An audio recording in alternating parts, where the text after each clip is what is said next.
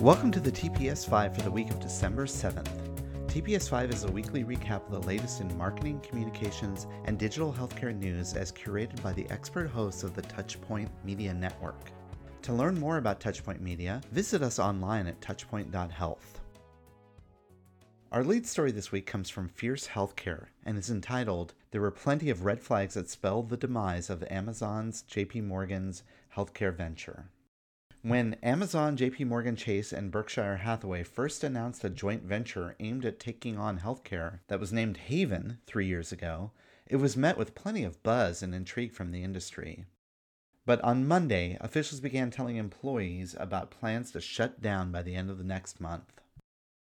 Their website statement reads, "In the past 3 years, Haven explored a wide range of healthcare solutions, as well as piloted new ways to make primary care easier to access, insurance benefits simpler to understand and easier to use, and prescription drugs more affordable. Moving forward, Amazon, Berkshire Hathaway, and JP Morgan Chase & Company will leverage these insights and continue to collaborate informally to design programs tailored to address the specific needs of their own employee populations." So how did Haven turn from one of the biggest potential disruptors in the healthcare space to yet another failed tech-driven venture? Experts say there were many red flags from the start that the nonprofit venture would struggle to make any meaningful changes to the healthcare industry. First, let's look at their leadership and talent. The venture attracted big-name talent, including Atul Gawande, a widely recognized surgeon and best-selling author, to serve as CEO, Optum veteran Jack Stoddard, former ZocDoc Chief Technology Officer Serkan Kutan, and Blue Cross Blue Shield of Massachusetts Executive Director Dana Gelb Safran. But it seems that the company not only attracted great top-end talent, they also suffered from high executive turnover. Stoddard left after 9 months. Kutan left the company to join Amwell in August. Safran moved over to Well Health, and Gwanda left in May. Another potential red flag could be found in their lack of announcements over the last several years.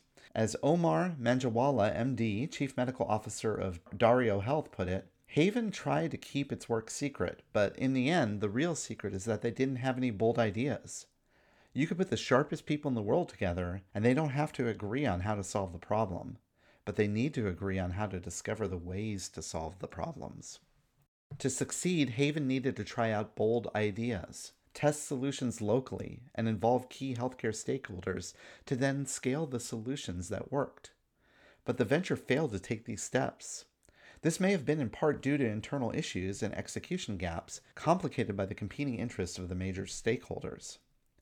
Another potential red flag for Haven's failure could have been the lack of a combination of introducing market-driven change coupled with policy action at the federal government level. As we've seen from this past year, this partnership can transform healthcare very rapidly, what with the rapid development of the COVID vaccine or the broad adoption of telehealth during the pandemic.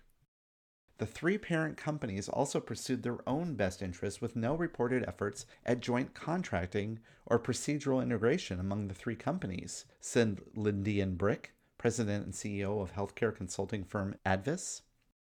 Because of this, even given how big the companies are, they didn't have enough critical mass to make any real and meaningful changes. Haven's dissolution doesn't spell the end of employer-led coalitions, experts say, but tackling employer-sponsored healthcare also requires focus and gradual shifts.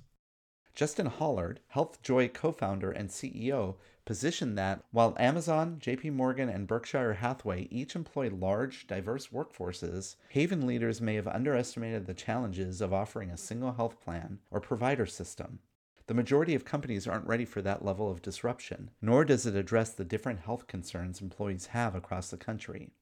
The key to improving employer-sponsored healthcare is employee engagement, and virtual care tools will play a key role. When tools become accessible and approachable by those who wouldn't have otherwise had the skills to navigate the healthcare system or have the health literacy to act, that's when there is a potential for larger impact for employers and their employees, Holland continued. These internal red flags may have led to the abrupt announcement this week that the Haven venture will not continue. But as Lyndian Brick puts it, a real possibility is that the entrenched complexity of the American healthcare business model proved too daunting to change, As large as these parent organizations are, they still don't possess the economies of scale to tip the balance when it comes to healthcare. You can read more of this article in our show notes.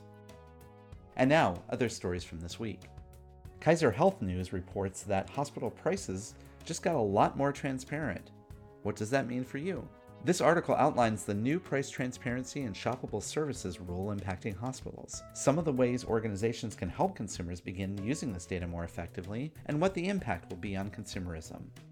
Axios' article, Vaccine Distribution's Information Mess, shares the challenges health systems are facing in distributing vaccines, and how many health systems have turned to an unlikely partner to help with scheduling. Eventbrite. Gearbrain.com shares that Amazon is reportedly expanding health tech business services with a new Alexa sleep tracker, and how that big retail giant is working on an Alexa-powered sleep tracking device fitted with millimeter wave radar technology that can monitor sleep activity wirelessly. And lastly, be sure to check out the latest Healthcare Insight for Marketers podcast, in which Johnny Smith of Encompass Health shares his secrets on disrupting B2B marketing strategies for the post-acute marketing space. You can find all the links to these articles in our show notes. And that's it for this week's TPS5. If you like the latest in healthcare news in an email delivered weekly to your inbox, be sure to subscribe to the TPS report, which you can sign up for on the Touchpoint Media website at touchpoint.health. Stay safe, be positive, and have a great week.